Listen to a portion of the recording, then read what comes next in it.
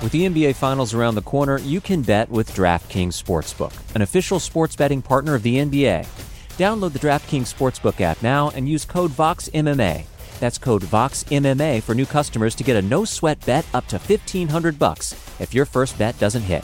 Only on DraftKings. The crown is yours. Gambling problem? Call 1-800-GAMBLER. Or in West Virginia, visit 1-800-GAMBLER.net. In New York, call 877-8-HOPE-NY or text HOPE-NY 467-369. In Connecticut, help is available for problem gambling. Call 888-789-7777 or visit ccpg.org. Please play responsibly. On behalf of Boot Hill Casino and Resort in Kansas, 21 and over. Age varies by jurisdiction. Void in Ontario. One no-sweat bet per new customer. Issued as one bonus bet based on amount of initial losing bet. Bonus bets expire 168 hours after issuance. See dkng.co/bball for eligibility, wagering, and deposit restrictions, terms, and responsible gaming resources.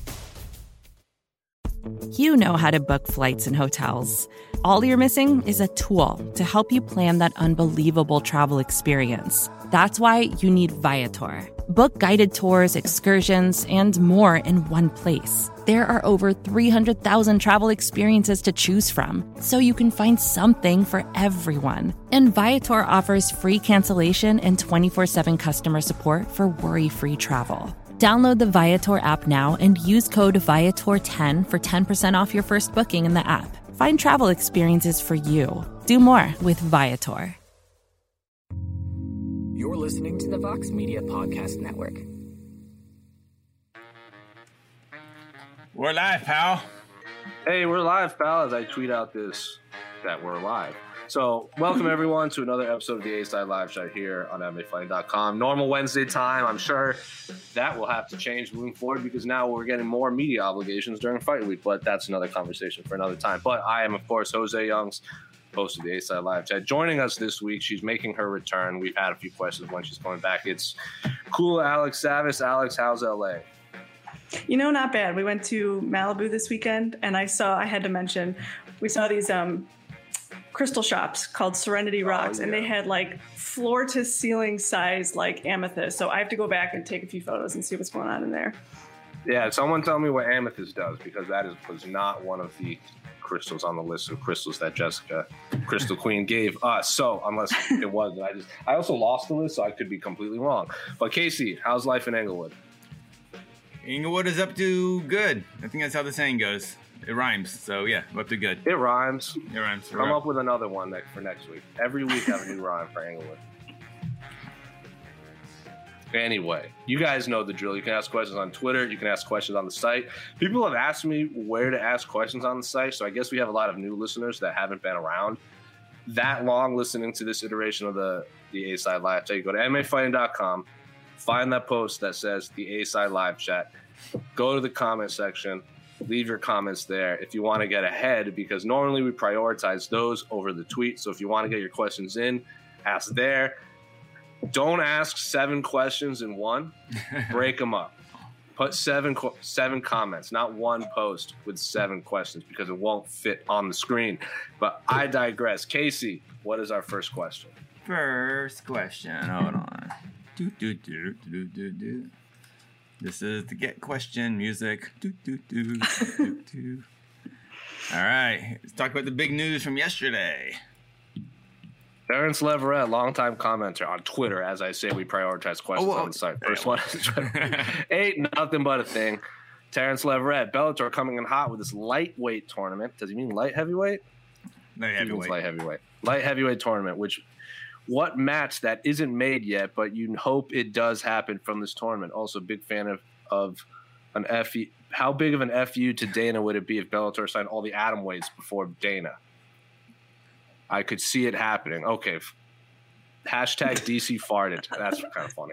So shout out to hashtag DC farted. Anyway, yes, Casey, I was driving. I was on vacation yesterday, and I will on Monday, Tuesday. I don't know, whatever day it is. I was driving back during the press conference, so I caught up with all the news. When I got back, you two were covering it for the site when it was going down. So, Casey, I'll start with you because I believe Esther was there, if I'm not mistaken. Yes, she was. What did you make of Bellator's big announcement of their light heavyweight tournament? I felt like, personally, it was already kind of widely known. I think that's someone talking about payroll systems in the background. Yeah. Alex.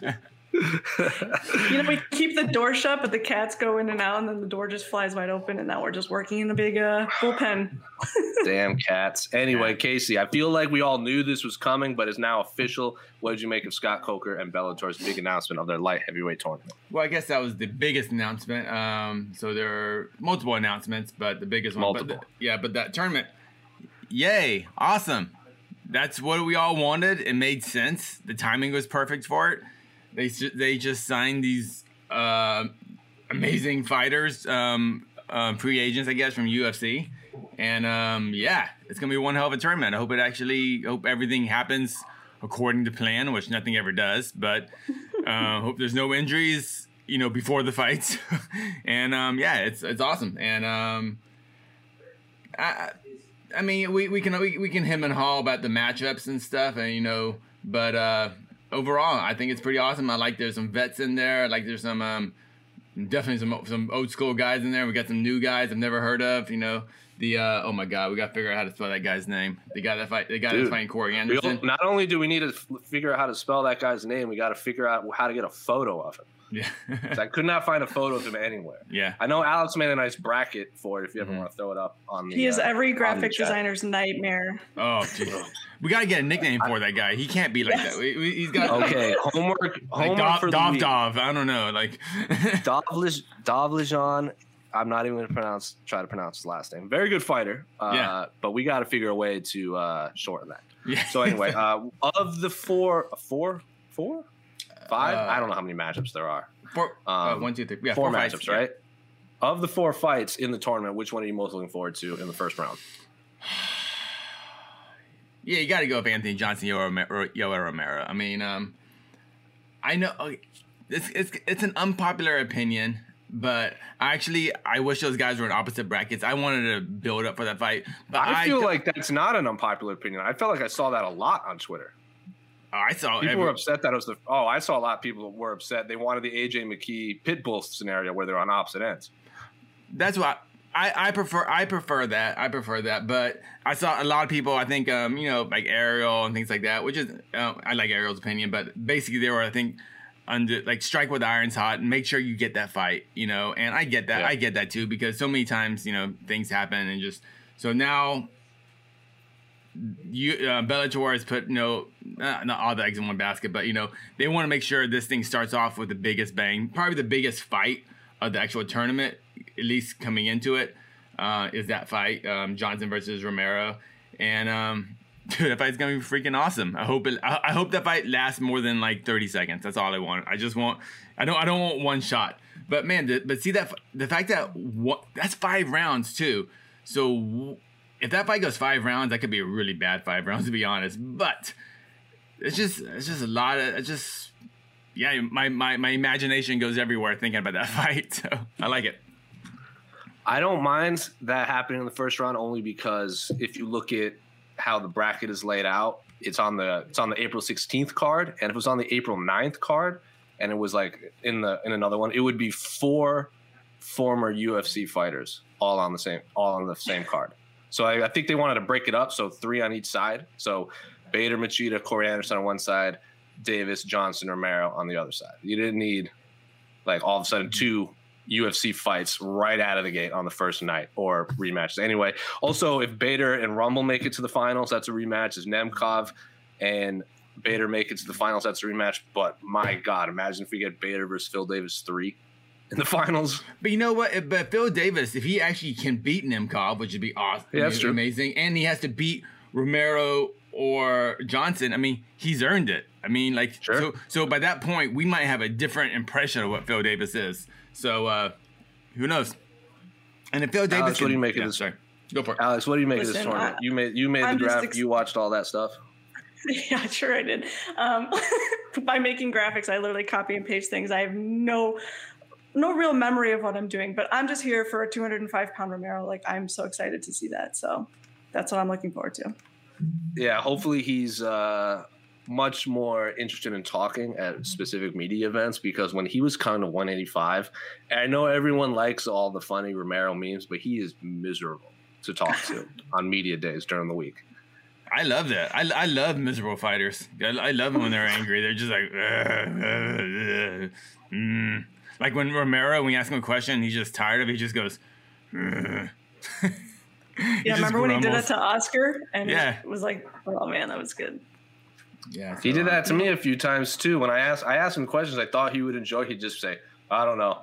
You're not giving me nothing, my guy. Anyway, yeah, I'm obviously a big fan of tournaments, Grand Prix, whatever you want to call it.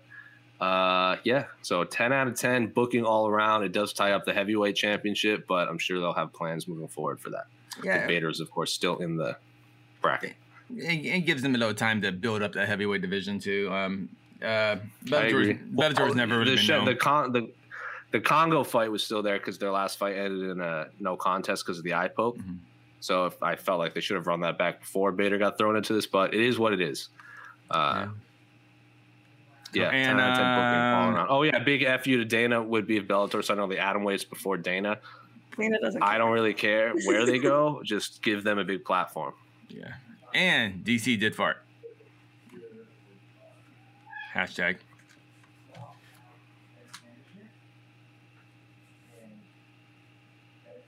Jessica, no one has a cat head filter on. I'm leaving. What does this mean? Oh Have my! you seen the what? The video floating around? You work in social media. You don't know about Cat Lawyer, man. That's like, Man, that is half my Twitter feed is Cat Lawyer. if I was away for the last 3 days. I haven't looked at my Twitter pretty much. This is the So basically, this was like a very important Zoom meeting of like a judge and like 2 attorneys. And one of the attorneys logs on to Zoom. And I guess somebody had been using the computer before him and left a cat filter on him. And he was so concerned. Like you can just see the desperation in his eyes trying to get this filter off of himself. You have to watch it. It's Was everyone a good sport about it? Dude, it is. Okay, the pandemic's been horrible. 500,000 people just in the U.S. are going to die from it. Millions of people lost their jobs. Millions of job evictions. Just horrible unrest in this country because of the pandemic. But because of the pandemic, we got this Cat Lawyer video. So I think it's all kind of even Steven. You know, I'm just saying. Was everyone a good sport about it? Dude, it's old dinosaurs. That's what makes it so good because it's a perfect video. It's not mean spirited. It's kind of. Because we've seen kind of these Zoom videos of like, you know, someone in a Zoom meeting and they take their camera and go take a piss and they keep their camera on. It's just like really awkward and weird. Or like some guy, you know, was that Washington Times or some high level editor or some news agency decided to. The Washington Times? I don't know. The guy that was all, you know, got fired for, you know, doing that thing during a Zoom meeting. Oh. Yeah. But this is just a fun little video. And dude, where's that cat filter? That cat filter is freaking awesome. I didn't even know that cat filter. It was so good. And like the little shifty eyes on the cat. Oh, that's so good. And for the record, he is not a cat. That's true. I'm searching it. Oh, I see it now. Okay, hold on. Wait. Let's get Jose's reaction as he watches it. Can you watch it, Jose? No, I'm not watching it yet. I just saw the screens. I searched it and there's like screenshots of it on Twitter. I haven't. I'll watch it after this. I don't know. This is bigger news than anything MMA right now. I'm just saying. I'll take your word for it. All right, cat video. These youths and their filters. All right, now, get out there, Jessica Crystal Crew. All right, here we go. Oh, wait, no, not Leverett. God dang it, you again. Dang it, you again. Here we go. We love all our commenters, if that wasn't obvious. From Average Joe Art. Jay Romero. I think someone just got in a car crash outside.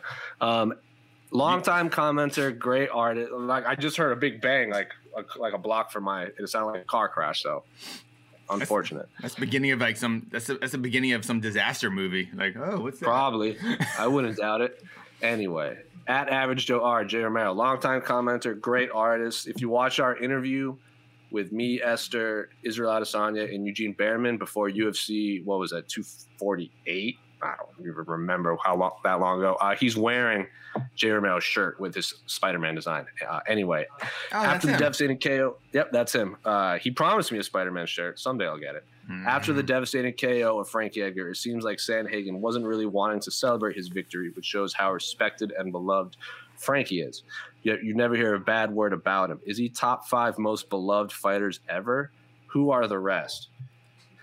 Oh man, I haven't thought about a top 5, but Frankie is definitely way up there. I think we described him as Alex doesn't watch wrestling, so he's basically the Rey Mysterio of the UFC. I would say no one dislikes him. Yeah, Frankie Edgar constantly babyface. Yeah, he's pound for pound most cutest, snuggliest fighter in the UFC. Pound for pound for sure. If you're wearing a Sakuraba shirt, my guy, I think Sakuraba might have some words in the UFC. He fought in the UFC. Oh yeah, UFC like 22 and a half. One of those weird UFC ones. Japan. That like 4 people saw. Yeah, so who's your top 5 most beloved UFC fighters? We'll keep it UFC because there's a lot of pride and Ryzen and all that kind of stuff out there too. But to me, how you decide who the most beloved fighter is the fighter you least want to see get knocked out cold. Yeah. So my top 5 right now: Frankie, Roxanne Modafferi. Oh man, personally, I would hate. I don't mind if she loses, she loses. But man, like Alexa Grasso is so nice. If you ever get the chance to talk to her, she's fighting the co-main event. I don't know. Throw some more out there. I gotta think. I gotta go in my head to the roster. I put Stephen Thompson. Oh yeah, Stephen Thompson. That's a good one for sure. Paul Felder. Everybody hates when Paul Felder gets hurt. Yeah. Cub Swanson's another one, and then I also put GSP and Uriah Faber. Put Uriah up there, right? True. I think it's because I follow him too much on Instagram. Like his family's just like the most precious thing I've ever seen. Yeah. Oh man, I think Damian Maia could be up there. A lot of people like Damian Maia.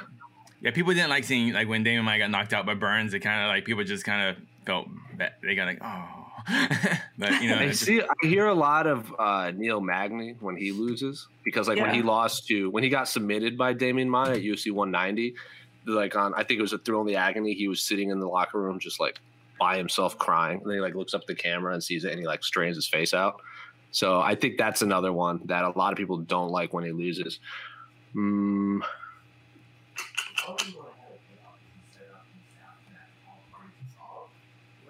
don't know. I think. I feel like we're missing one. I feel like there's a big one right now. I feel like there's a really Mark Hominick for a while was one.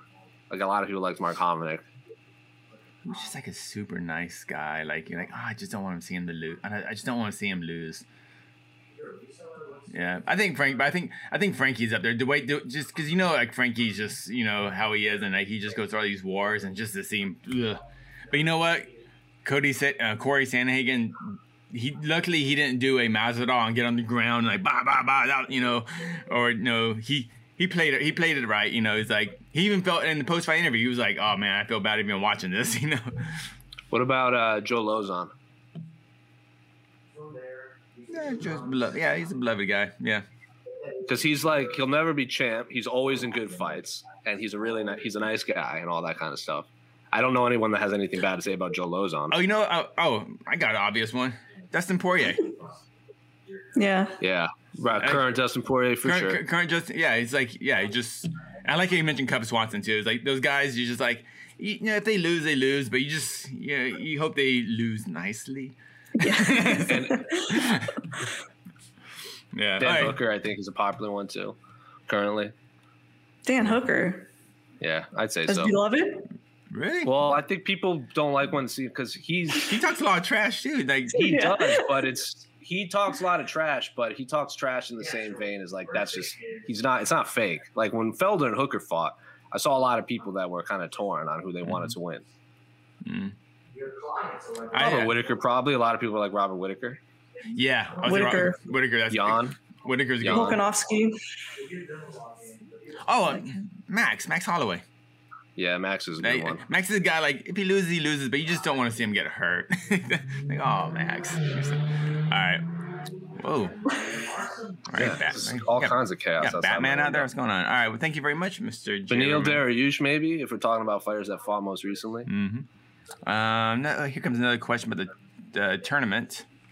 Bellator Light Heavyweight World Grand Prix Tournament to Alex, Jose, and Casey from Tristan Gordet. With the announcement of the Bellator MMA Light Heavyweight World Grand Prix answer this, sorry. Tournament, Which do you think is the most intriguing matchup? I think we all agree it's probably Corey Anderson. Well, that is an intriguing matchup just because not many people know how to pronounce his opponent's name, and they're not familiar with his fights. And then Corey Anderson obviously looks great against who's a Melvin Manhoef in his Bellator debut.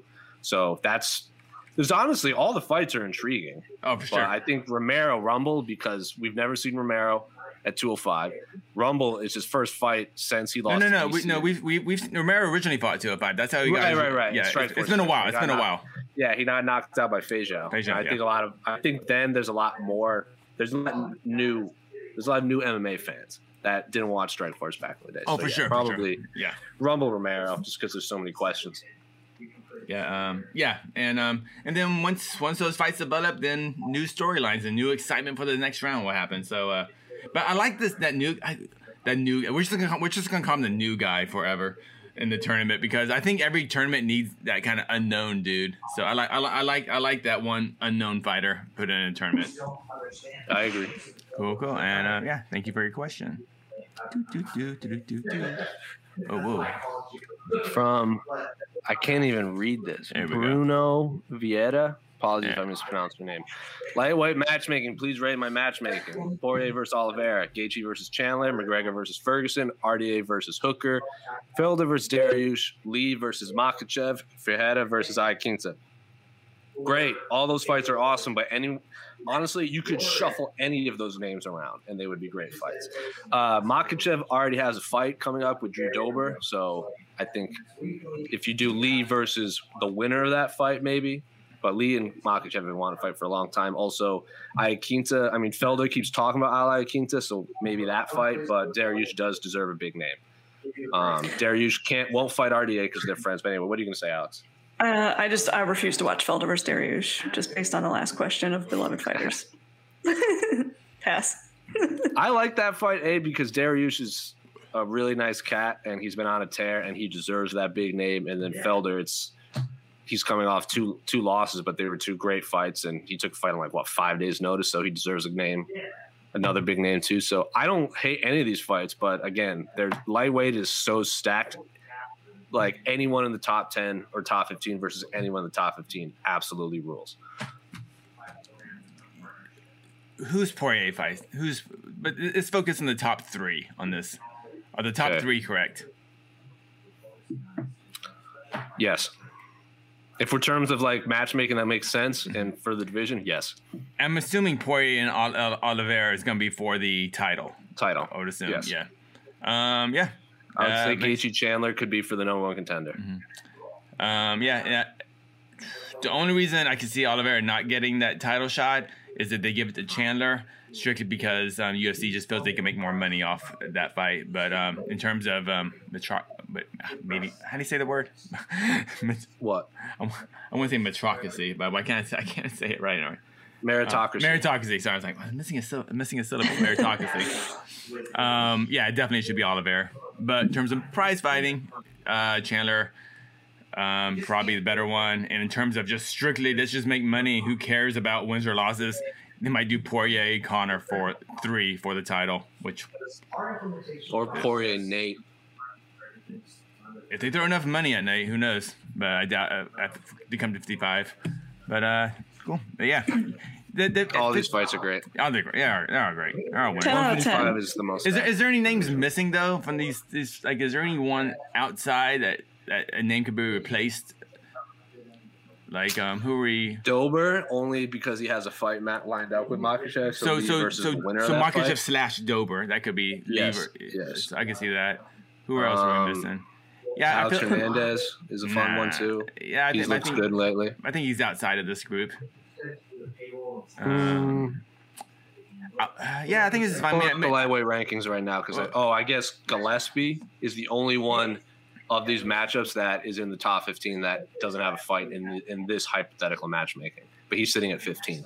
I feel like Gillespie is almost I feel like Kevin Lee retired him. Jeez, I haven't as soon as he got that head kick. That was his whole MO for a while. He would fight once a year for a long time, Gregory Gillespie. Once, twice a year. His inactivity was a lot. Yeah. He's He's getting me. So I think fishing is his thing, not fighting. But Drew Dober, Gregor Gillespie versus Brad Riddell. Love that fight if that's actually going to happen. Oh, cool. Thank you much.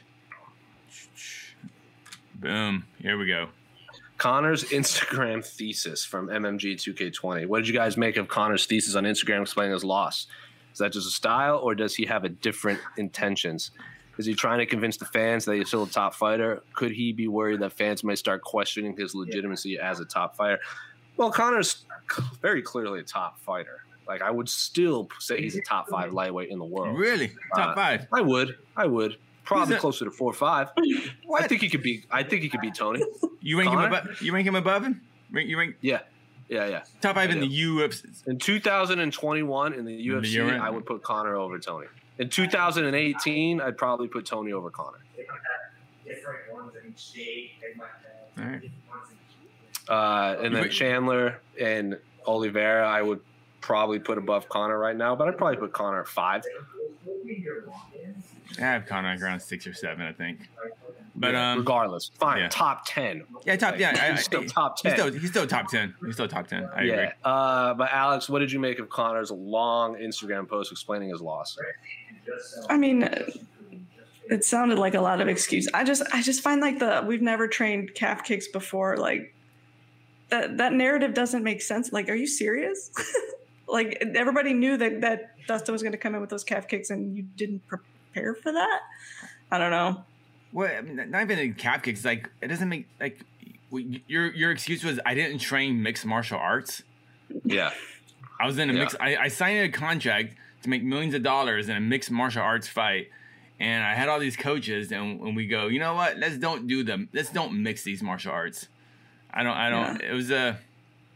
I don't mind fighters coming up with excuses, because excuses and reasons are kind of, there's reasons for a loss, and how he needs to make improvements. Yeah, but didn't he kind of say I didn't think about it because I was focused on boxing Pacquiao? He was focused on boxing. Yeah, that's on you, man. That's on you. I don't know, man. Also, if you read it, it was also like there's this huge chunk that is trying to sell his like CBD's plant power spray. Yeah. So it's like, I think it was like, oh, my leg hurts. Here, I spray it on and I'm fine. So. Yeah, I think there was a. That's why I took it from him. It was all like, hey guys, I forgot to train mixed martial arts, but before you make fun of me, have you tried this new CBD spray? It works. Right. But Conor also does say like, oh, I'll be back with improvements, this and that every time. Like, remember when he fought Nate the first time, got cooked, and then he just worked so much on his cardio between for the rematch. So I do believe Conor when he says he'll go back to the drawing board. Anyway, I want to add something to it. No, but go ahead. What I take from this is how Conor is he is a master at controlling the narrative. Because now it's not about how great Dustin looked. It's about, oh, Conor just forgot about the calf kicks. Once he gets those down, rematch time. So that's what Conor is just great at. He controls the narrative. The fact that we're talking about this and not talking about the improvements that Dustin Poirier has made as a fighter, so. I also think Conor's Instagram and his followers in general he probably has a lot of people on there that don't even watch his fights. They just love Conor for Conor, and they're just going to read these statements and be like, oh, that makes sense. Go for, good for Conor, and then just like carry on as normal. Like, no one's even there. I guarantee there's a high percentage of people that aren't even really watching his fights. They're just Conor fans. Got to sell the trilogy somehow. What do you think about that? Also, I do. Go ahead. What do you think about the last part of the question? No, I don't think Conor's worried that fans might start questioning his legitimacy. I think he's going to make a lot of money no matter what. I think if he is going to start being worried about it, it will be if he loses the trilogy fight. If he loses the trilogy to Dustin, then there's going to be a lot of like he doesn't get to start picking his opponents anymore. I think also people will be less interested in the trilogy against Nate. He'll never be close to a title anytime soon. So I think the rubber match is going to be very telling. Does he care about a title? I thought it was just about getting that money. I'm sure. I mean, I don't know. I'm not inside the mind of Conor McGregor, but I'm not going to say he doesn't care, but maybe he cares less than others. Yeah, I don't think there's very much stock for him for a title. As long as there's extra zeros on that check, I don't think it matters. Man, I mean, he fought Mayweather for it. There wasn't a title. Well, I guess there was a money belt. Yeah, it was a money belt. I would like to add, Jay Romero on Twitter added a few names to our most beloved list that we forgot. Randy Couture, Forrest Griffin, and for a while, BJ Penn. I think we all forgot about Forrest Griffin. I would include Forrest. So would I. There was a lot of the MMA world had issues with Randy Couture, but Forrest Griffin is. Yes. Although I will say about Forrest Griffin, he was, and I'll say this on air. Forrest is a nice guy now, but when I first worked in the MMA about 15 years ago, Forrest was in a corner of a fighter, and I had to run into him backstage, and man, he was just an asshole. But like but turns out and he's talked about this. He's just kind of an asshole in general. And this is like over a decade ago, and I definitely think he's a different person now. But yeah, I was like, he was the first fighter. I go, I don't like that guy. I was like, he's just a jerk. And he's a weird cat, man. He like. But he's that's then. But now Forrest Griffin, I've talked to him. He's a nice guy. Whatever. Right. But when I say weird cat, like remember when he took the mic from Joe Rogan and like interviewed Tito, and he would run out of the cage because he was upset and everything. Weird cat. Yeah. Weird cat. But I agree, still one of the most beloved and biggest fan favorite. People still love you, Forrest. All right. We're this close to crowning an NBA champ, and with the action heating up on the court, it's even hotter at DraftKings Sportsbook, an official sports betting partner of the NBA. Download the DraftKings Sportsbook app now and use code VOXMMA. That's code VOXMMA for new customers to get a no-sweat bet, up to $1,500 if your first bet doesn't hit. Only on DraftKings. The crown is yours. Gambling problem? Call 1-800-GAMBLER. Or in West Virginia, visit 1-800-GAMBLER.net. In New York, call 877-8-HOPE-NY or text HOPE-NY 467-369. In Connecticut, help is available for problem gambling. Call 888-789-7777 or visit ccpg.org. Please play responsibly. On behalf of Boot Hill Casino and Resort in Kansas, 21 and over. Age varies by jurisdiction. Void in Ontario. One no-sweat bet per new customer. Issued as one bonus bet based on amount of initial losing bet. Bonus bets expire 168 hours after issuance. See dkng.co/bball for eligibility, wagering, and deposit restrictions, terms, and responsible gaming resources.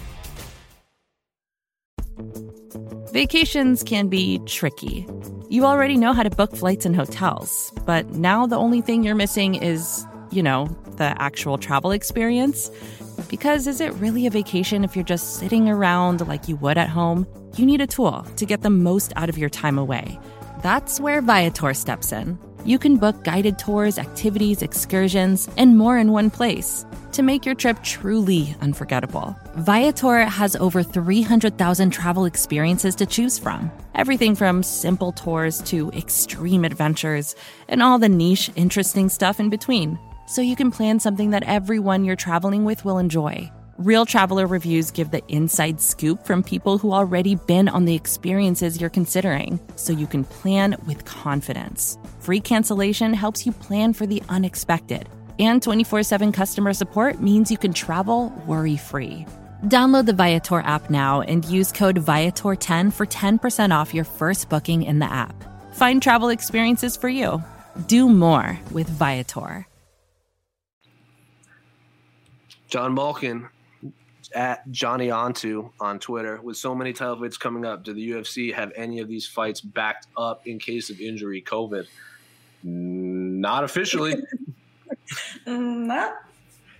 But we've talked about this a lot. We've talked about this a few times where whenever they book these or whenever we want these title fights booked, they should always book a number one contender fight on the same card just in case. Dude, this Saturday, I can't believe there's not a backup for Burns or Usman. I'm kind of shocked. I agree. Dude, like if that main event falls out this Saturday, that card is barely a fight night. Yeah. I mean, honestly, it's not. Dude, there are no top 10. I mean, you can count Kelvin Gastelum, maybe if you're nice, but he's not in my top 10. But outside the main event, there are no top 10 fighters on the entire 258 card. Well, we lost a few. We lost Rivera, Munoz, and we lost Weidman Hall. So they were supposed to be, but then they all fell out. But like you said, they fell out, so you need backups. But like UFC 259, which is the big one, has an unofficial backup. It's Ratchik and Thiago Santos is on the same card as Jan Blachowicz versus Israel Adesanya. I'll watch Thiago or Ratchik fight either of them in, because that fight absolutely rules. But Nunez, Anderson, and Jan Sterling, there's the bantamweight bout between Cruz and Casey Kenny on that card too, but it's not like an official one. That card 259 doesn't need backup fighters because there's 3 championship fights. There's 3 championship fights. Those are the backups. You know, like the championship fights are the backups. I'm talking about like what if Aljamain gets pulled? That's what I'm saying. I feel like they don't need backups for those fighters because the card is so strong. If they lose that fight, that card's still fine. I guess. But 258 though. That's why I'm just shocked that there's no backup for Usman or Burns. Because this card is maybe they tried. Yeah. We don't know. Anyway. But you know what? It could be one of those things, too. We've been at weigh-ins, and all of a sudden someone weighs in and shows, like, what? Like, okay. That's true. Yeah. So, like UFC 250, what was it, 254? When the Fight Island ones? The Habib card, there was like 6 guys that weighed in. We had no idea who they were. But for the 260, for the heavyweight, featherweight fights, they should have backups for those. For sure, I think. Throw another heavyweight fight on there and throw another featherweight fight on there. What other title fights come after 259? What am I missing? What other title fights am I missing? It's Stipe Francis and Volkanovski Ortega. Both at UFC 260. Stipe Francis, I could see there actually will be no legitimate backup. I don't think there could be a. It's heavyweight, dude. Just. I think Volkov could weigh in. That might make sense, but Volkov weighed in before Stipe DC won, just in case. But those are so weird because I think even Stipe said, like, we asked, like, let's just say if your opponent fell out, would you take a literal last hour fight against Volkov? They're like, no. You know, so like the whole idea of these backup fighters, and like I can never get a clear answer from like Dana or like these fighters aren't contractually obligated to fight the backup guy either. Like I don't understand the whole idea of a backup fighter. I mean, they're going to put, of course, the UFC is going to put public pressure on the champ or whatever to take that fight. But yeah, like Khabib, he fought Al, you know. And people don't give credit to Habib for that. I guarantee you, a lot of these champs wouldn't fight a last second guy, you know. But Habib did, so I don't think he gives enough credit for that. But like John Jones, not just a last second guy. That was his third opponent in like 12 days. Correct. Yeah, maybe that's why Habib was like, I don't care at this point. I'm just trained. I'm not. He went from anybody. Tony to Max to Al. All three very distinctly different fighters in styles. Very different, yeah. If you can make a backup for Volkanovski Ortega, who do you try to back it up? Max Holloway. No. What? I'm Max? over that. Why? I'm over it. How? Nah, not over Max. Not Why? Max. I don't want. I thought Max. Everyone, Max had the greatest fight of his career. Most people thought Max won the rematch with Volkanovski. You know, I thought Max won the rematch with Volkanovski. Max looked awesome against Kattar. Boom. I don't care. I mean, I think Ortega deserves a shot right now, but for some reason Ortega falls out or Volkanovski falls out, and maybe I don't know, they do an intern. Or something. I think Max is a little past the point of being a backup. I think he deserves the full like media day, training session, all that stuff. Like I am pretty confident that Max wouldn't want to serve as a backup. Because he's one of those guys that wants a full camp. I think if they pay him, he is a prize fighter. That's fine. He gets paid a good amount. That's fine. You could pay anyone to fight anyone. But I'm talking about, I think Max is past the point. I'm saying my pick would be Zabit. He doesn't have a fight. He hasn't fought in a long time. He's sitting at number 3, right behind Max and Brian. I think it should be Zabit. I don't know. I do the backup as the next guy in line, and you pay them the whatever. I don't know how much. Then Max versus Stick Maxon's a beat on this card. See, I don't like that either. But see, I hate that either because if the main event falls out, that means say Zabit or Max get screwed out of a contractually obligated fight when they made weight, their opponent made weight, and then you rip that fight apart. I think they would get their win bonus too. I'd rather have a backup. If you did it that way, it had Holloway Zabit on the card and have a backup for that fight than have a backup for the main event. So a backup for the backup? Yeah. Sure. Just have Arnold Allen weigh in as the fifth man. In case Zabit has to get elevated, then Arnold Allen fights Max Holloway. Backups make more sense for like the lower ranking fighters than they do for the champ, like you said, Casey. So that just makes more sense. All right, well. Just have Ryan Hall weigh in for every featherweight fight. Oh, dude, if Ryan Hall is there, all these featherweights, they would just run scared. All of a sudden, they pulled their hamstring. They fell in the sauna. They can't fight. Yeah. Dude. I'm saying the bravest man in the UFC right now is Dan Ige, because he was the only one that put pen to paper and says, all right, I'm willing to get my knees snapped in half and face this Ryan Hall. I don't know what Ryan Hall. Allegedly, that's his name. Allegedly, his name is Ryan Hall. Ryan Hall. All right. Thank you for your question, John Molken. I don't think we actually answered anything. No, the answer is no. They have no backups. A lot of unofficial backups. All right. We already answered. Sorry. Why is that so small? Ranking Sandhagen's flying knee knockout on Edgar. To Alex and Casey from Tristan Gordet on the site. In your opinion, where do you rank Corey Sandhagen's flying knee knockout and MMA's modern era? You have Gamebred's knockout over Askren, MVPs against Santos, Barboza against Dariush, as well as Jeremy Stevens' knockout against Bermudez, just to name a few. So, Casey, where would you rank Corey Sandhagen's knockout of Frankie Edgar?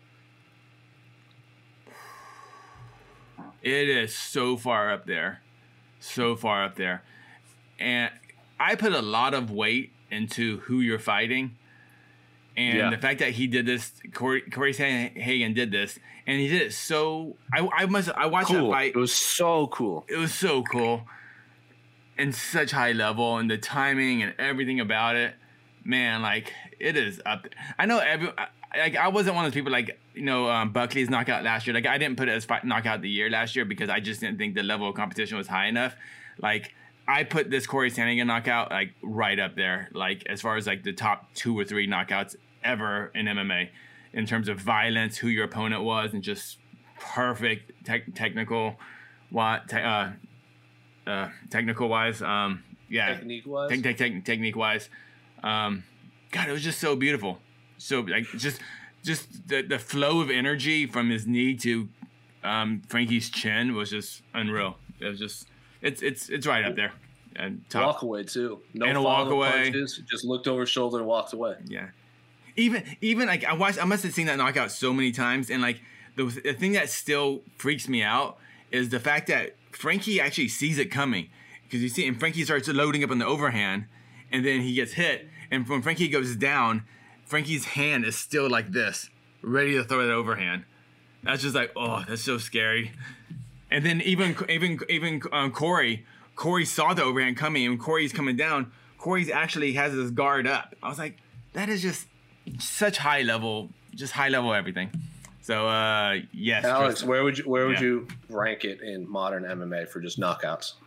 I've got a few above it. I think as much as knockouts are we're looking at the technique and the technical aspects of it.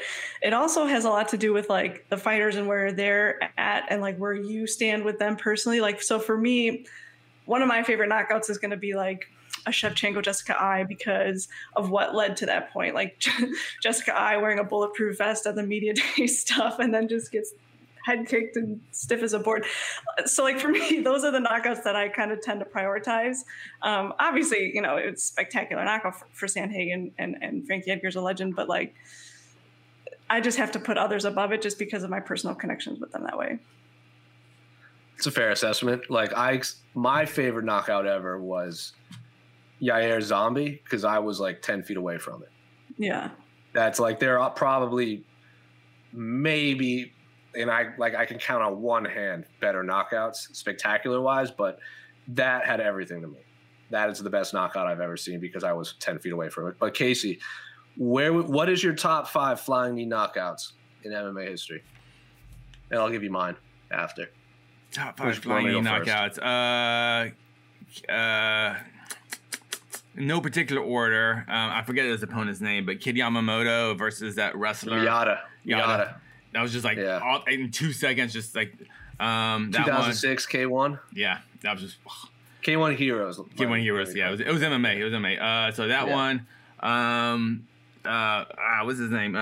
Carlos Condit versus Dong Young Kim. That's right up there. Obviously Frankie. Sandhagen, Askren. Well, Masvidal knocking out Askren. 1, 2, 3. I think one more. I'm missing. I think you're missing a big one. Everyone talks about the Stevens Bermudez one, but I thought it was okay. It got overshadowed by everything else on that card. Yeah. What am I missing? Aldo Cub. Double knee. Broke his face. In the first exchange of the fight too. Yep. Yeah. I also think Irvin Martin from UFC, I think 53, 54 is a big one. Aldo Mendez, I know it wasn't flying knee, the first one against the fence. I know the fence grab is kind of a thing.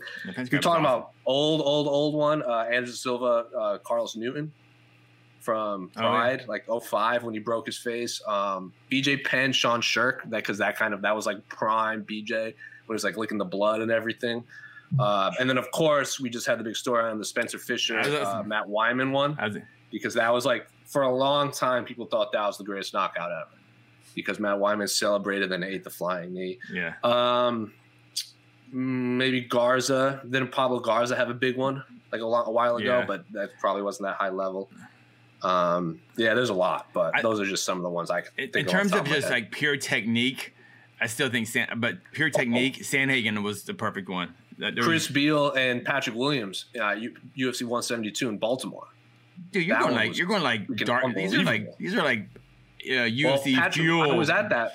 UFC 172 was John Jones Glover Teixeira was the main event. Yeah, but that was like a prelim. Those are like you're talking about. Like, that was a Facebook fight, man. That was a Facebook fight. I remember. Well, there's a few things in that. Chris Beal was on the Ultimate Fighter, the last ever Ultimate Fighter I watched, and he was on that one. I think that was the Rousey Miesha Tate one, so I remember that name.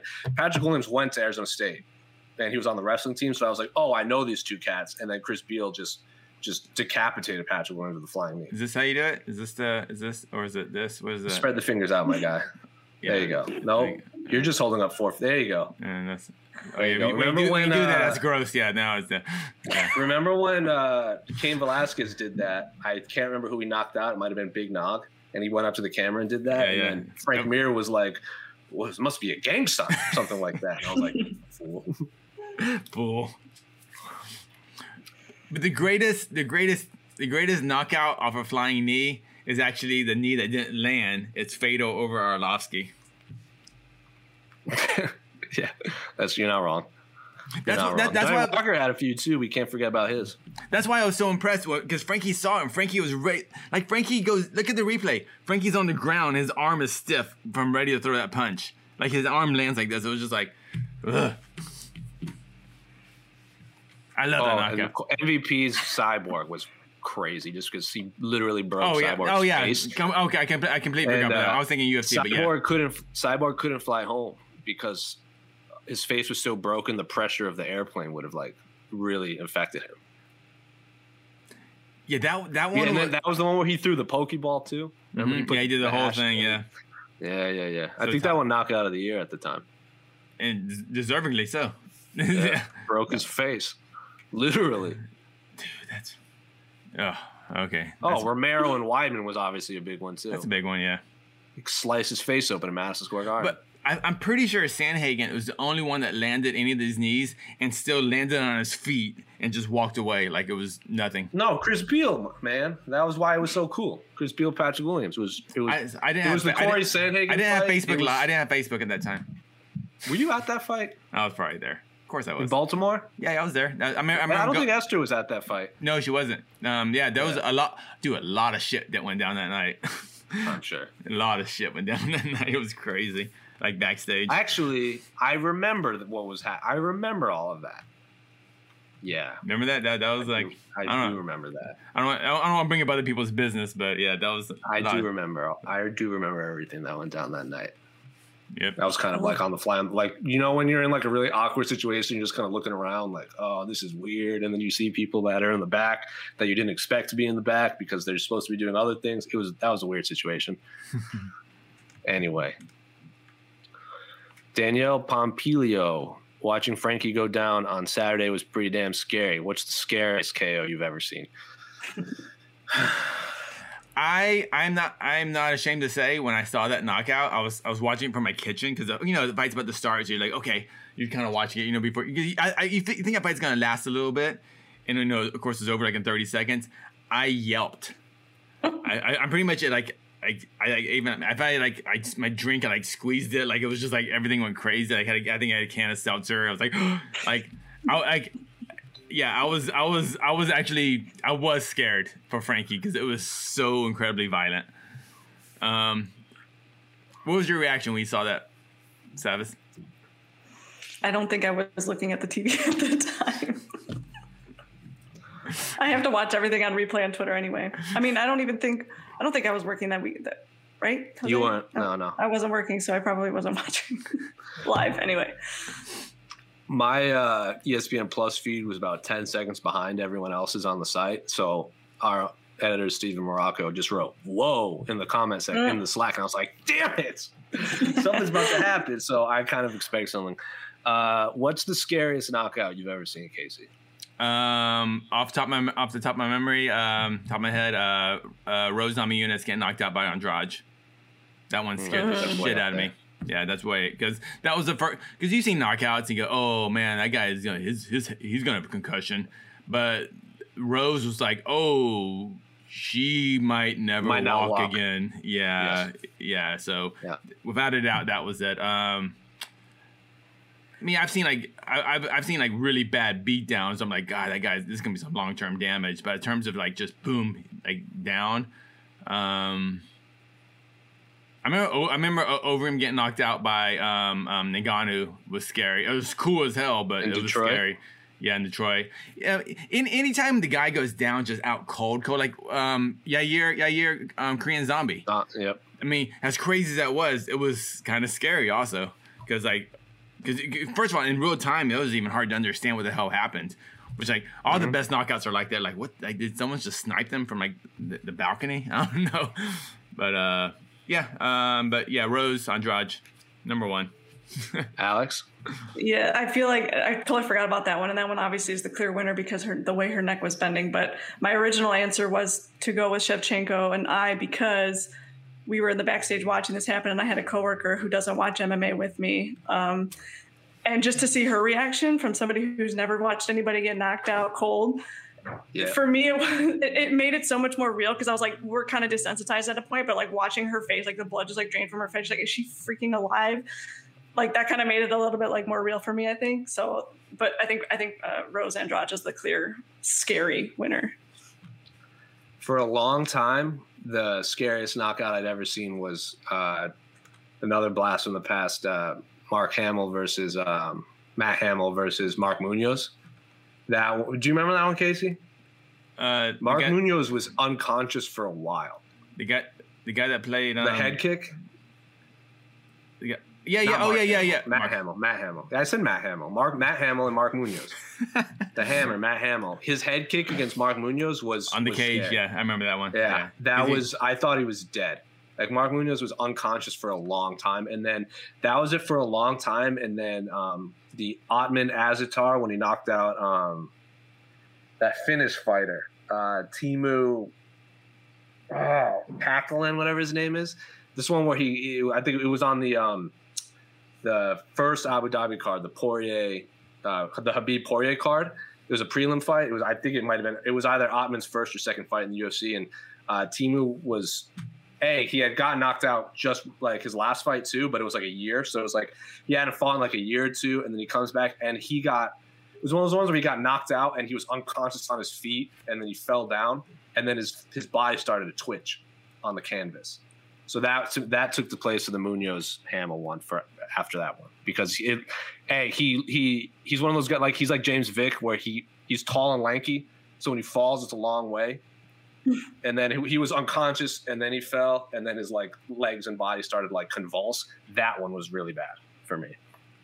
And then I don't think he's ever fought again after that because it was like back-to-back violent knockouts. I think he got knocked out by Makwan too, if I remember correctly.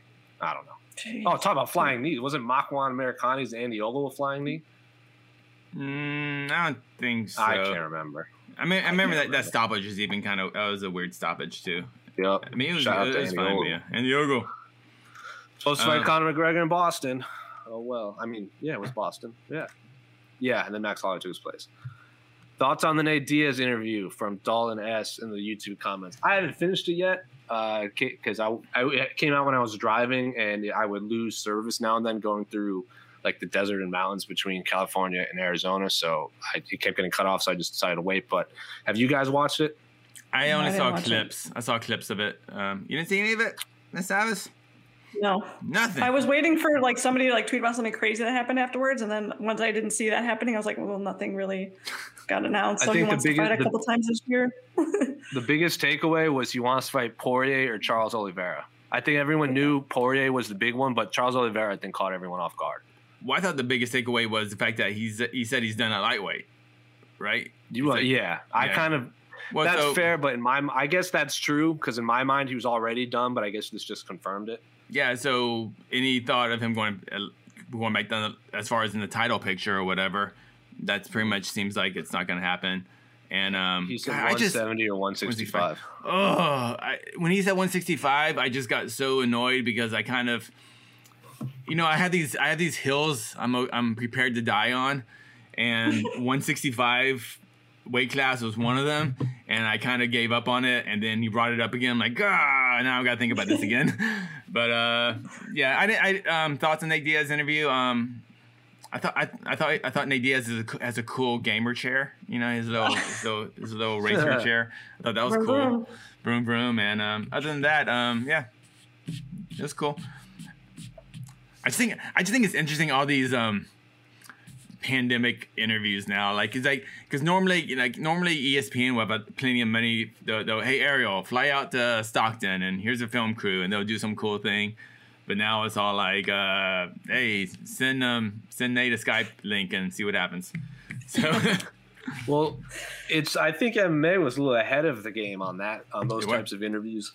Because remember when we had Sean Ross Sapp on the A side once, and he said that he was doing a lot of Skype interviews, and it really had the pandemic forced the professional wrestling scene to adopt to that. Like no one was doing it then. No one was really doing it for any of the other major sports because journalists are always on the scene. Mm-hmm. So I think MMA was for sure ahead of the game in Skype and video interviews like that. And I'm talking about like interviews where you're in your home office and then they're in their home office, not like you're calling in on Around the Horn or something like that. Because obviously like Fansided's done that where people call in when we work there and stuff like that. But it was the MMA Hour for years. We had a studio, studio in New York and everything, and then. Now Mike is carrying the torch with What the Heck. Yeah. So good stuff. Good stuff with Eddie Alvarez interview too. Go watch that. That was good, man. Dude, you see the Bretton Hart? We didn't talk about Bretton Hart yet? Oh my God. These questions are horrible. I didn't get one Bretton Hart interview. All right, Casey, tell me about Bretton Hart. Oh, so good. The fight was great. The card was great. I'm such a fan of her. I met her because I was at the when she fought Beck Rawlings, and for the original Wyoming. Was it Wyoming? Yeah, it was Wyoming. Yeah. So I was in Wyoming, and is it Casper? Where is it? Was I in Casper, Wyoming? Where was I in Wyoming? A nice town in Wyoming. And I went to a little tourist shop, and it was just all like cowboy stuff in there. And this very nice old lady runs the shop, and she's asking us like, "Oh, you're not from here?" I go, "Oh yeah, we're from LA. We're here for these bare knuckle fights." And she's all like, "Oh, bare knuckle and everything." She's like, "I read about newspaper." And I go, "Oh yeah." It's like, and I show her a photo. "Oh, you know what the main event is?" And I think that was the main event. And the main event was Beck versus Bretton Hart. And I show her the picture of them facing off, and she looks at the picture and she goes, "Oh my, women!"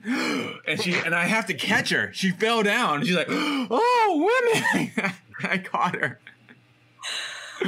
Yeah. So Was it Cheyenne? Cheyenne, that was it. Yeah, it was Cheyenne. It was That's the only other city. Yeah, it was near the southern border. It was Cheyenne. That was it.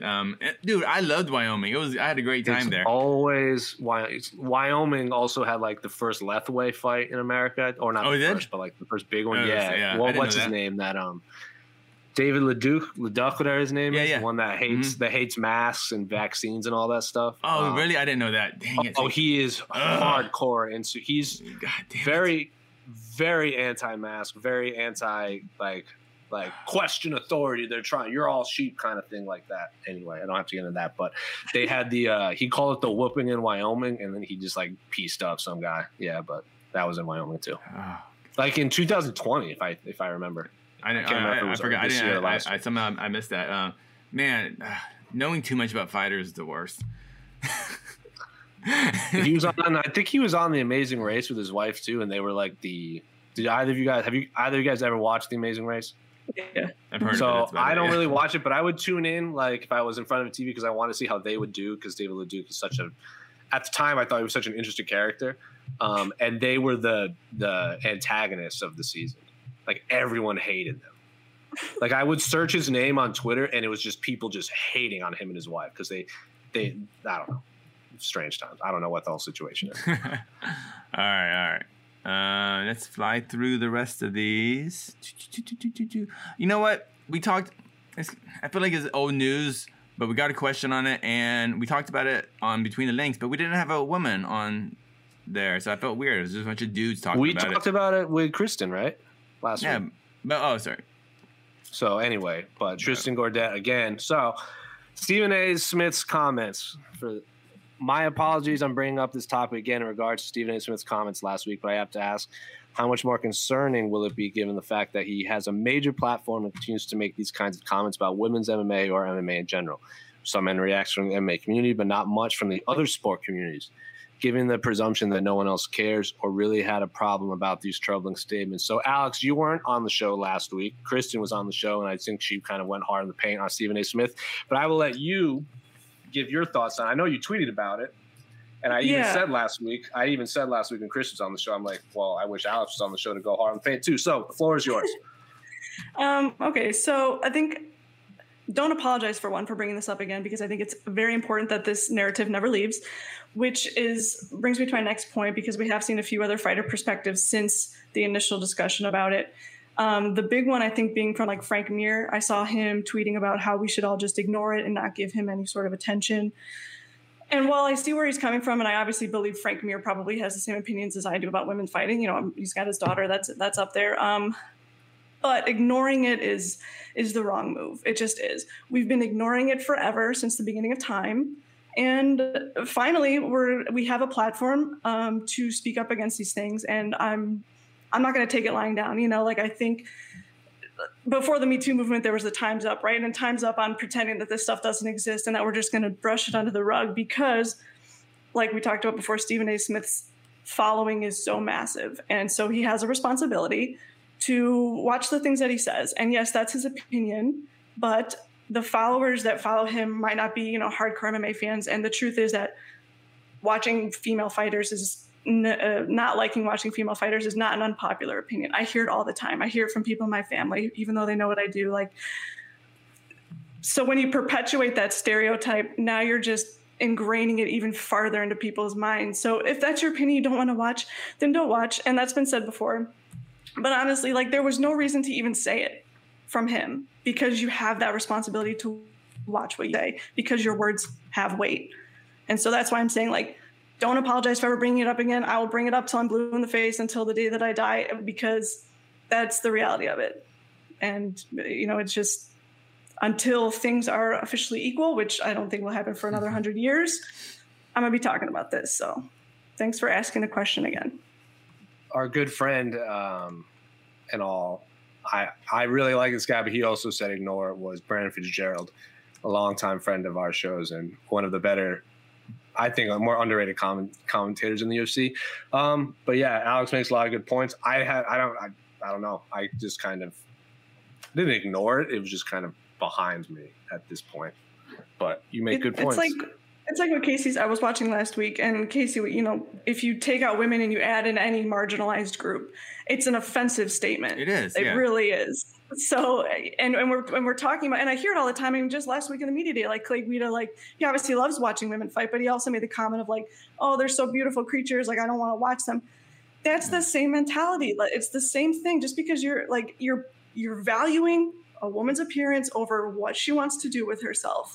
That's the bottom line. That's all it is. And people view women as these delicate little creatures, but they want to fight. Let them effing fight. Support for this show comes from Atlassian. Atlassian software like Jira, Confluence, and Loom help power global collaboration for all teams so they can accomplish everything that's impossible alone. Because individually, we're great, but together, we're so much better. That's why millions of teams around the world, including 75% of the Fortune 500, trust Atlassian software for everything from space exploration and green energy to delivering pizzas and podcasts. Whether you're a team of 2, 200, or 2 million, or whether your team is around the corner or on another continent altogether, Atlassian software is built to help keep you all on the same page from start to finish. That way, every one of your teams, from engineering and IT to marketing, HR, and legal, can stay connected and move together as one towards shared company-wide goals.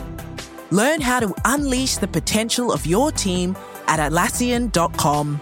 That's Atlassian.com. Atlassian. Yeah. Whenever I hear the whole, it's like, oh, they're so beautiful. I'm like, I don't give a fuck. I'm like, all right, yeah, who cares? Cool. And I know they mean, I've heard Anthony Smith say about his daughters, I fight so that, they're too pretty to follow my footsteps. But I'm like, I know he means well, I really do. But just think about the mentality that you're sharing with your daughters. Let them do whatever they want to do. If they want to follow in daddy's footsteps, hey, go ahead. You got a great coach at home, All right. Thank you for your question. Thank you for the question, Tristan. Don't apologize for asking. 8 titles in 6 weeks from MMG 2K20. In the span of 6 weeks, 7 UFC champions will fight with 6 titles on the line. Which fights are you most excited for? So the title fights coming up are Jan Blachowicz versus Israel Adesanya for the light heavyweight championship. Amanda Nunes versus Megan Anderson for the featherweight championship. Peter Yan versus Aljamain Sterling for the bantamweight championship. Kamaru Usman versus Gilbert Burns for the welterweight championship. Stipe Miocic versus Francis Ngannou for the heavyweight championship. Alex Volkanovski versus Brian Ortega for the featherweight championship of the world. So, Casey, if you had to pick one fight, and no lists, no if this, that one fight that you are most excited to watch, what are you most excited for? Izzy versus Jan. That's the one I'm most excited for. Because, I want to see it. That's all. I want to see Izzy at 205. I think he's a relatively small 185er. He's gonna be a very small 205er. So I want to see I want to see his feet bounce around and see if he can not get just mashed up on a cage with a much bigger man. So that's the fight. All the fights I'm very excited for, but that's the fight. If you're asking me the most excited for, is Izzy going for 2 belts? Alex, I think I know your answer, but I'll let you. Do you? Wait, what are you going to say? I'm curious. I was gonna assume you were excited for either the Nunes, Megan, or Volkanovski Ortega. Actually, I'm picking Aljo and Jan because I think you don't know Alex Savas. Well, the fans have been rallying behind Aljamain Sterling for so long to finally get this shot, and I just want to see it happen. The guy just freaking deserves this more than anyone, I think, and I want to see it happen with my own eyes because I'm still in denial that this will happen for him. I'm in agreement with Alex. I think a lot of people are expecting me to say Jan versus Izzy, which I'm very excited for because it's champ, but there are so many questions about the bantamweight division right now, and I think a lot of them will be answered or we can move forward after that fight. There's of all the ones we said, is there really a clear-cut number one contender in those divisions outside of bantamweight? I guess light heavyweight with Glover, but it depends on who wins. You know, like whoever wins on between Jan and Sterling, I think Corey should be next. But then there's also the question about TJ and all this stuff. So there's so many high-level fights at bantamweight coming up after that. So I am in agreement with Alex. Jan versus Sterling, I am very excited for. My number two was Volkanovski Ortega, though. That's right there. That's probably number 3 for me, just because it's a fresh matchup in featherweight, and I feel like we've had the same like group of fighters fighting for so long, and I'm just really and freaking Brian Ortega looked unbelievable against Korean Zombie, and we've seen Volkanovski fought Max Holloway for 10 rounds. I'm very excited for that fight too. In a tiny cage. But champ fights are fun. Amanda Nunes is the greatest female fighter of all time. I'd say easily top 10 UFC fighters in the history of the UFC. So anytime you see the GOAT do anything, I'm excited for. I didn't mention all those fights. Actually, I'm super excited for, and I'm super excited to see Megan versus Nunes. I've watched Megan. I was at Megan's first fight when she fought, not her first pro fight, but her first fight in the States when she fought in Invicta. So I've seen her this whole time, and like I've seen her ups and downs. I've seen her take some losses, and I've shot video of her working out at Glory with James Krause and stuff. I've seen her work out in the big groups, and just she's like basically being the only female athlete in a group of like 25 fighters and stuff. And it was just fun watching her roll around and hit pads and move around with other dudes there. And I'm excited for Megan to finally get her shot. You know, she's been not talking a big game, but she's been wanting this. She has been very vocal about her issues with the UFC not creating more of a featherweight division. I'm not rightfully so. Yeah, I that's not even like an opinion. That's pretty much a fact. It's just so. And of course, she's also when she was like a guest fighter backstage once. It might have been UFC 220. It was UFC 222 when Cyborg fought Yana Kunitskaya. It was like that last minute fight when I can't remember who the original fight. It was supposed to be Max and Frankie before I think Max fell out. I think, and then Frankie ended up fighting Ortega on last minute. But someone asked Megan, like, because at the time she was the Invicta champ, Chris Cyborg was the UFC champ, and was it Julia Budd was still the Bellator champ? So she was like, "There's 3 champs. Who is the best?" And she was like, "Chris, me, Julia." Like, she was very honest with her assessment of the women's featherweight division, and it's refreshing where a fighter's just not like, "I'm the best, I'm the best, I'm the best." She was like, "I'm not better than Chris right now. If I fight her, I will take it, but I'm not going to look past her accomplishments in the sport." So great interview, great fighter, very much looking forward. And then Amanda's Amanda, like greatest female fighter ever. See, anyway, Terrence Leverett. Sorry, I didn't see the question. I like we talked about this. In fact, I'm not sold on the. Okay, I think Amanda's. Yeah. I think Amanda. We know because you can't overlook her previous losses to this and that. Ronda Rousey's still the greatest. We have this conversation every time. I know. His fights. You say like it's a goddamn fact.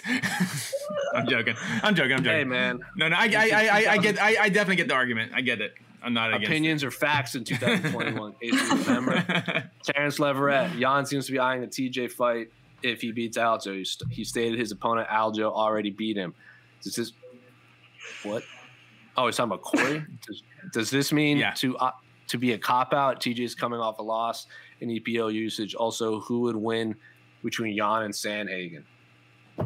We said this on the post fight show after he won. If they want to make TJ is the money fight for sure, because he's by far the more marketable, more popular, more well-known fighter. Corey deserves it.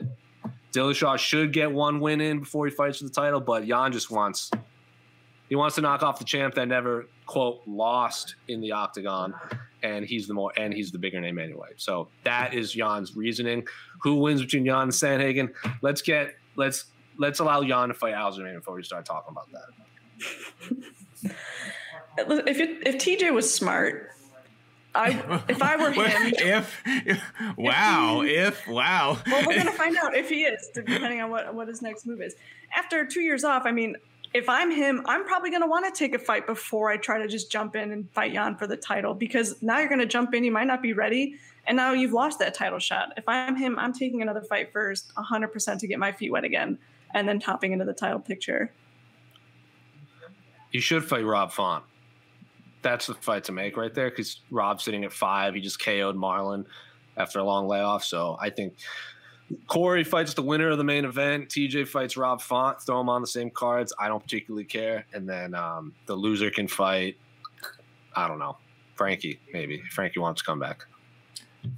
But then we got Jimmy Rivera, Pedro Munoz out there too. And Jose Aldo. Do we? Yeah, Rivera and Munoz got pushed back. Yeah. Well, we don't know. They say pushback. Who knows? It's just like, oh, I hope he. Is it COVID or is it just an injury? Don't know. No, they haven't said publicly yet. Okay. No, I think they probably have. I just don't know off the top of my head. Sandhagen should definitely fight the winner of Jan Aljo, and I'm with Mike Heck on this. I really think this is the time for the UFC to finally do TJ versus Faber. I think it's a great fight for both. I think it's a great fight for both of them right now. All that, I just want TJ. He has to fight one time. I just think it's just something wrong with the way the system works. If you can get popped for EPO of all things, and this isn't like, oh, I took the wrong protein supplement. Oh gosh darn, we get that. Everyone kind of makes that mistake, I guess. But EPO ain't a mistake, and he should. He got his 2 years, and he just fight Faber. Fight makes sense. Faber ain't getting younger. There's never gonna be a time that fight's gonna make more sense than TJ versus Faber right now. So that's all I got. Man, we've been blabbing forever. Let me see. I have a real quick question for the two of you. You can answer really quickly. Yeah, there are April 17th and it's either April 16th, 17th, or April 15th, 16th. I don't know what day they fall apart. The first day is, and I'm taking all title implications, all Grand Prix out the picture. We're just looking at this as a solely high-level martial arts competition. You can watch one. There are two. There's a Bellator card and a UFC card, one day apart. The main event of the first one is Rumble Romero. The main event of the UFC card the day after is Whitaker and Costa. Which one do you watch? Rumble Romero, for sure. I think that's going to be the first show. And is that the first ESPN? Is that the first show in Showtime, too? No. That's not the first show in Showtime, but no, Rumble Romero. Rumble Romero. Without a doubt, Rumble Romero. Yeah, that's pretty easy. As much as I love Costa, as much as I love Robert Whitaker and enjoy Costa's antics, I think that's a Robert Whitaker. I'm pretty confident Robert Whitaker is going to win. Rumble versus Romero. Who the freak knows? And I just want to see it. Alex, I'm assuming you're picking Robert Whitaker. Of course I am. And to be honest, I want to see Romero fight, but Rumble Johnson, just I don't need to see him on my TV screen. Yeah, I got you. So I got you. I'll just look up the winner after it happens, and then I will happily watch Whitaker destroy Costa and go back and get his belt back. Ooh. Wouldn't hate if Izzy. Well, I want to see Izzy rematch Robert Whitaker very badly. Robert Whitaker should already be fighting for the championship right now. I still think they're the two best middleweights in the world. They fight 10 times. Who knows? But I think they're the two best. If Izzy wants to vacate that title to stay a light heavyweight and chase John Jones at heavyweight, Whitaker Costa is an awesome vacant title fight anyway. But let's get there first. Fights I want to see so bad that I won't get to see. I want to see Mousasi versus either Whitaker or Izzy. I'm just so Mousasi versus anyone in the top 5 at middleweight right now. I don't think he's fought any of them. Just because the way the UFC matchups never worked right. It just but hey, Mousasi's happy in Bellator. So I want these fights to happen. Mousasi versus Costa, Whitaker, Izzy, Vettori, any of these guys. Darren Till, all those fights are fun. Anyway, any more questions, or is that a wrap? Because we've been blabbing for a long time. Let me see.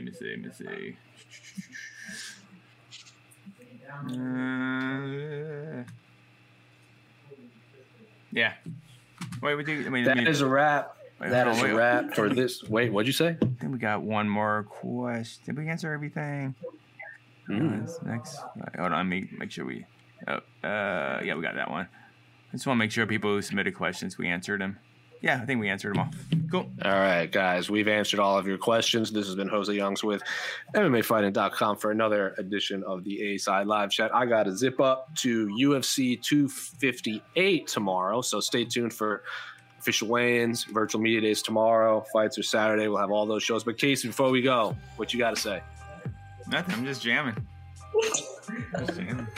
Alex, what you got to say? I am a feeling. I am not Casey Biden. I am a feeling. Yeah, go watch Britton Hart's interview. Also, Britton's like the coolest name ever. I'm so jealous of that name. I wish you had cut a Bret Hart promo the whole time. I was like, cut a Bret Hart promo, please. You're missing a huge opportunity here. Anyway, I'm Jose. That's Alex. That's Casey. I had something to say. Can't remember. Moving on. But if you haven't seen, I know people are just talking about Britton Hart fight, but go watch that card. That card was that Knucklemania card was awesome. The co-main event was super good between Dat Nguyen and Johnny Bedford. Chris Liebman's fight was awesome. There was just some great slobber knockers before that. That was a great card. Like Bare Knuckle was really coming together well. Yeah. That's all. Also, actually, I do remember what I was going to say because I've gotten a lot of DMs about this. For anyone, it has nothing to do with MMA because this is the only time I really speak on a platform. Everyone DMing me about WandaVision. Just go read Avengers Disassembled and House of M. House of M is a little hard to find. It's a little expensive. Avengers Disassembled you can find anywhere. Go read it. Go read Avengers West Coast from the 90s if you want to figure out what happens with the twins. Have fun. I don't want to give away spoilers, but it is. I haven't watched the show, but it's a time. Go ahead. Peace. Real quick. Just because one word answered. We didn't even freaking talk about the main event for the pay-per-view. Real quick. Oh my gosh. Usman. Who do you guys have? Usman. Burns. Ooh, Burns. I got Usman too. All right. Well, break it all down on the pre-fight Q&A. We'll see you next Wednesday on the A-Side. We're out. You're listening to the Vox Media Podcast Network. With the NBA Finals around the corner, you can bet with DraftKings Sportsbook, an official sports betting partner of the NBA. Download the DraftKings Sportsbook app now and use code VOXMMA. That's code VOXMMA for new customers to get a no-sweat bet up to $1,500 if your first bet doesn't hit. Only on DraftKings. The crown is yours. Gambling problem? Call 1-800-GAMBLER. Or in West Virginia, visit 1-800-GAMBLER.net. In New York, call 877-8-HOPE-NY or text HOPE-NY 467-369. In Connecticut, help is available for problem gambling. Call 888-789-7777 or visit ccpg.org. Please play responsibly. On behalf of Boot Hill Casino and Resort in Kansas, 21 and over. Age varies by jurisdiction. Void in Ontario. One no-sweat bet per new customer. Issued as one bonus bet based on amount of initial losing bet. Bonus bets expire 168 hours after issuance. See dkng.co/bball for eligibility, wagering, and deposit restrictions, terms, and responsible gaming resources. Support for this show comes from HubSpot. More to-dos, less time, and an infinite number of tools to keep track of. Doing business has never felt harder. But you don't need a miracle to hit your goals. You just need HubSpot. Because their all-in-one customer platform can make growing your business infinitely easier. Imagine this: high-quality leads, fast closing deals, wildly happy customers, and more benchmark-breaking quarters. It's not a miracle. It's HubSpot. Visit HubSpot.com to get started today.